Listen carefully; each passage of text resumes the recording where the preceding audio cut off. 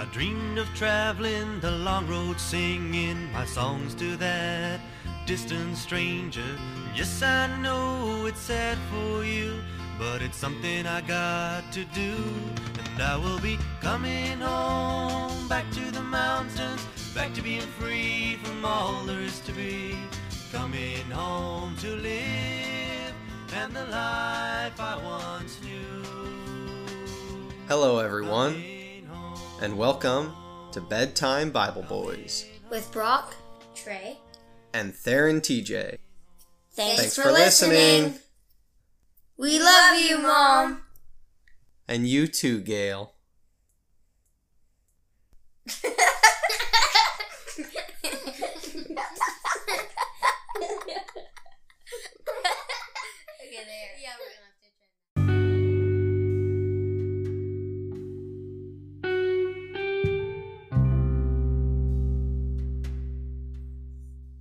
Harper, do you remember what happened to Haman at the end of last chapter? He gave the horse and the other thing to Mordecai. Well, he did. That was in the previous chapter. That's right. He had to do the horse thing with Mordecai. But then after that, he went to the banquet with Esther, and I thought that was next. That's the gist. This is a chapter we read last night. And what happened, Trey, after the banquet? He was hung on the gallows. That's right. He was hanged on the gallows that he built for Mordecai. There's still a problem, because what is one of the famed laws of the Medes and the Persians? We read about it in the book of Daniel. They're not friends? No.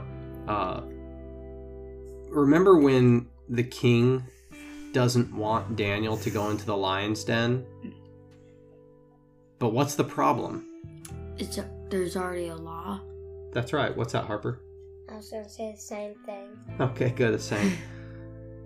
That's right. There's already a law. Can the king change the law? No. No, he can't. Because the law is the law. That's right. That was one of just the funny laws that they had. Once a law was enacted, it could not be canceled.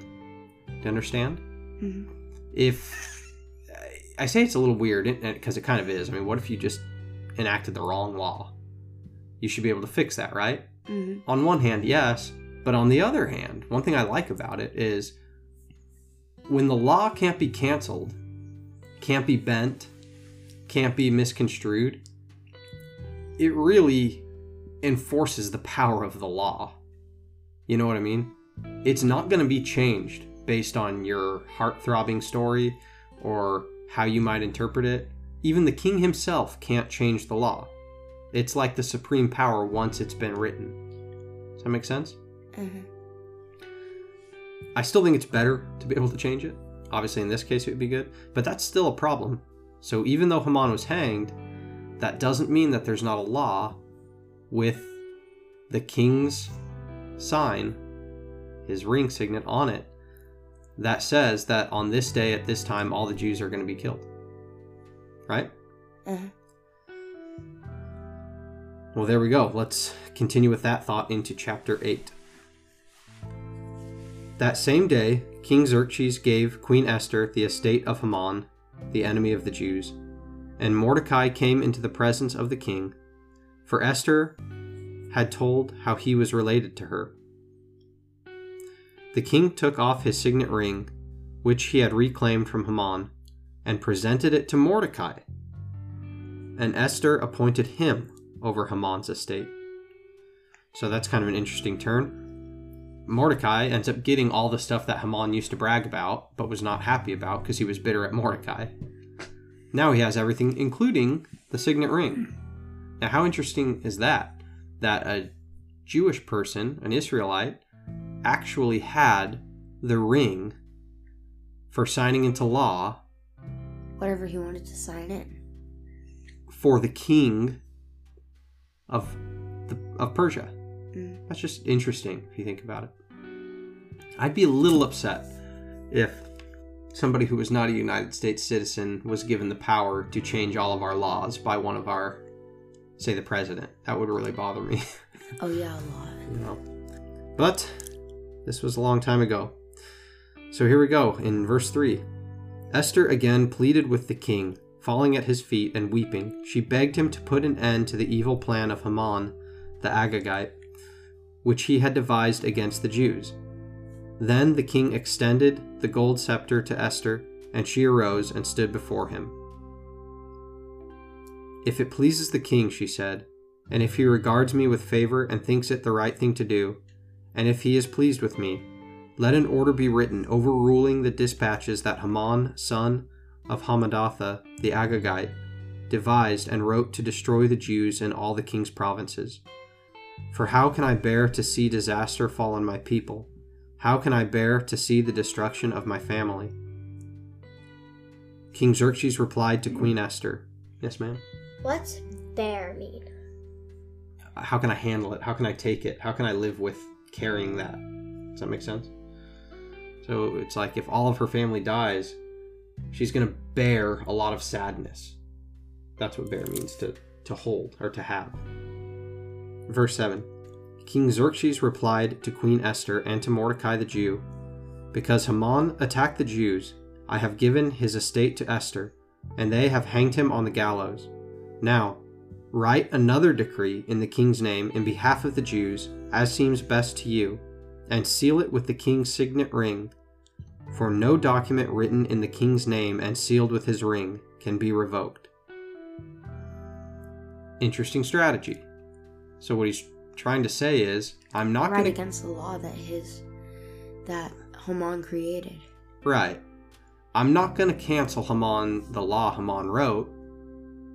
I'm going to leave it up to you to find a way to practice some ingenuity and stop this from happening. Can you write into a law, some law, that's going to undo what Haman did? Does that make sense? Mm-hmm. At once the royal secretaries were summoned. On the 23rd day of the 3rd month, the month of Sivan, they wrote out all Mordecai's orders to the Jews and to the satraps, governors, and nobles of the 127 provinces stretching from India to Cush. I think if you're one of these satraps in India, you get this message. You get a couple, not so long later, you get another one. You have to be thinking, man, the politics of headquarters are messed up. Like, what is going on there? Yeah, they'd have to be like, we need a story of what's going on here. Yeah, help us to understand. Why would they even get a message? Well, that's what it said. Because they got a message from Haman, because he wanted all the Jews to be killed. So he sent messages to all the surrounding places that were controlled, saying that on this day, all the Jews are going to be killed. In order to completely undo that, Mordecai has to make sure his message gets to all those same people. Right? These orders were written in the script of each province and the language of each people, and also to the Jews in their own script and language. Mordecai wrote in the name of King Xerxes, sealed the dispatches with the king's signet ring, and sent them by mounted couriers who rode fast horses, especially bred for the king. The king's edict granted the Jews in every city the right to assemble and protect themselves, to destroy, kill, and annihilate any armed force of any nationality or province that might attack them and their women and children, and to plunder the property of their enemies. So, what did the law, in simple terms, give the Israelite people the right to do, even though Haman's law was still going to be tried to be enacted, Brock? The Israelites were allowed to fight back. Perfect. They're allowed to fight back. Who do we know will fight back for them? God. That's right. I mean, that's like, have you ever heard the term have an ace in the hole? No. Ace is like a lot of times, when we're playing like card games, ace is like the best card. It's the big card, right? That makes sense? When you have an ace in the hole, it's like it's your last card, and nobody knows you're playing your last card, and it's the card that can beat all other cards. And that's sort of like what God is in this instance. Not that we hide him until that moment we finally need him, but that we live diligently doing the things we can do to help ourselves, Like, we don't live lazy and say, God, will you give me everything? I just want to live lazy, and you just do everything, and I just do nothing. That's not the point. The point is we do everything we can do, but we know that We can't do everything. That we can't do everything. That's the perfect way to say it. We can't do everything. And when it comes to the things that we can't do, we know that the Lord will take care of us. And I believe that Mordecai knew that the Lord would take care of his people. You know what's a funny story about God doing what only God can do and him allowing people to do what they can do? There's a couple instances. One is when Jesus raises Lazarus from the dead. Do you remember what he had to do, or what he did right before he raised Lazarus from the dead? He kept on getting interrupted by other people. Well, he did get interrupted on his journey there, but, right before he did it. You remember Lazarus was in A tomb? a tomb, and their tombs were covered at the entrance with a stone. Did Jesus move the stone, or did Jesus ask somebody to move the stone? He asked somebody? That's right. That's what I thought. That's right. Now think about that. Jesus is about to raise somebody from the dead. I guess I can't think of anything that's harder to do. Why did he have people roll away the stone? See if they could, help or Yeah, try, at least. because it is to our delight that we get to participate in the miracles that the Lord wants to do. You understand? It's a blessing to be a part of that. You know? When Dean was healed of cancer, I didn't heal him of cancer. Right? And neither did Trey, and neither did anybody else who prayed for him. Right? I would say even in some ways the doctor didn't directly heal him of cancer. I believe God healed his cancer. And I believe we all got to participate in it. And you know what? It felt great.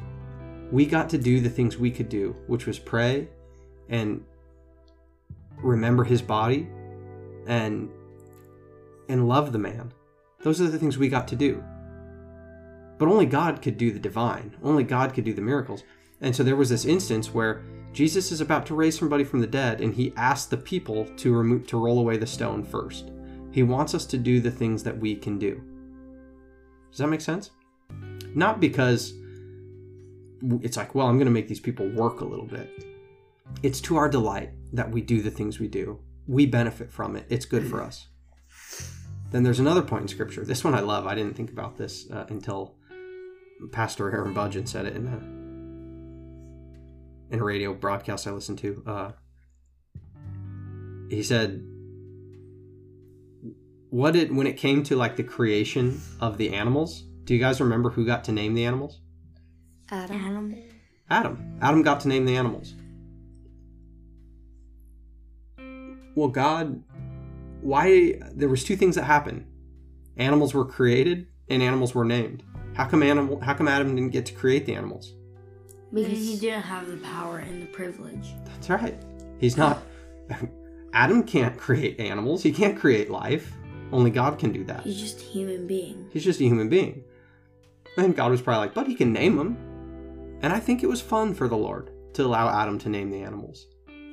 I feel awesome to name the animals. And it made Adam feel good. For Adam to be able to do the things Adam could do. You know? See, this is wonderful. It's not about us doing work so that way God's only going to work for you if you work for him. It's like a child helping a father with a very big thing. That's right. And it's to both of their delight that they get to. And I believe it increases our faith. I do believe that when we get a chance to work as part of the things that the Lord is doing, that actually our faith grows through that more than if we did nothing and all of a sudden things just changed, you know. Things change, dude. I think it would be hard to name the animals. I think it would be very hard to name the animals. But back then, it'd be hard to even make words. What would you call them? I don't know. I have no idea. It'd be hard to, say, a sentence back then because they wouldn't know what to say. Well, here's what definitely didn't happen, is the animals weren't named in English. Right? So what we know them as now is those are translated names, right? Oh, they are? Sure. Adam didn't speak English. He did? No. What did he speak then? I don't know exactly what he spoke, but I shouldn't say I know he didn't speak English, but I feel fairly confident to say he didn't speak English. I would assume he spoke something like Aramaic. That's what I would assume as well. But I'm not 100% sure. I'm just throwing that out there that we've probably translated the animals' names from whatever Adam actually had named them, right? Mm. Here was the whole point to all that, is that it happens in Scripture again and again where God wants us to participate and do the things we can do and let him do the things only he can do. And it looks like that's exactly what Mordecai did. He did the things he could do and said, I'm going to allow God to do the things only God can do. So let's continue reading. The day appointed for the Jews to do this in all the provinces of King Xerxes was the 13th day of the 12th month, the month of Adar. Of course, on the same day that the decree was written that they were going to be killed. A copy of the text of the edict was to be issued as law in every province and made known to the people of every nationality, so that the Jews would be ready on that day to avenge themselves on their enemies. The couriers riding the royal horses raced out, spurred on by the king's command, and the edict was also issued in the citadel of Susa. Couriers sounds like a country way to say carriers. Yeah, okay. All damn couriers. It does sound like that. Them darn couriers out there, they better ride fast. I mean real fast. Verse 15. Mordecai left the king's presence wearing royal garments of blue and white, a large crown of gold, and a purple robe of fine linen. Jeez. Mordecai. Yeah. It's like now he's the king. Moving on up. Now, it's like he just became the high king. Right. And the city of Susa held a joyous celebration. For the Jews, it was a time of happiness and joy, gladness and honor. In every province and in every city, wherever the edict of the king went, there was joy and gladness among the Jews, with feasting and celebrating. And many people of other nationalities became Jews because fear of the Jews had seized them. Well, that's good. This is a fun chapter. You know why? I should say it's a fun book. Because that's the end of the chapter. And the chapters are so well finished because they always leave you wanting to hear what's going to happen in the next chapter. So many cliffhangers. That's right. And such is the case for chapter 9.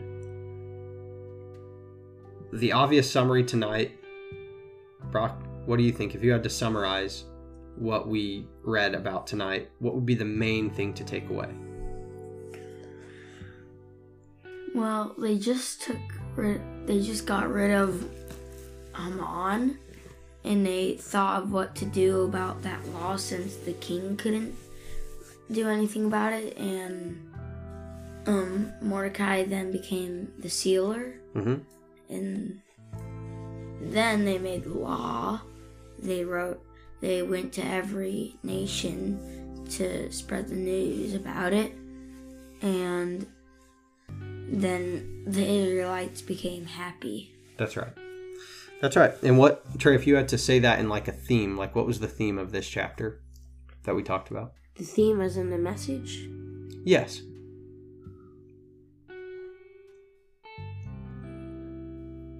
Yes, Harper? I think I know what the message could be. What? Like you should do your part in a miracle and let God do the rest of it and the stuff you can't do. Amen. That's it right there. Do what you can do so that God can do what he can do. Do your part in the miracle so that God can do only the parts that he can do. Right? That was perfect. Thank you. Yeah. Well, we got school tomorrow. Let's get to bed. I love you, kids. I love you. You guys are good kids.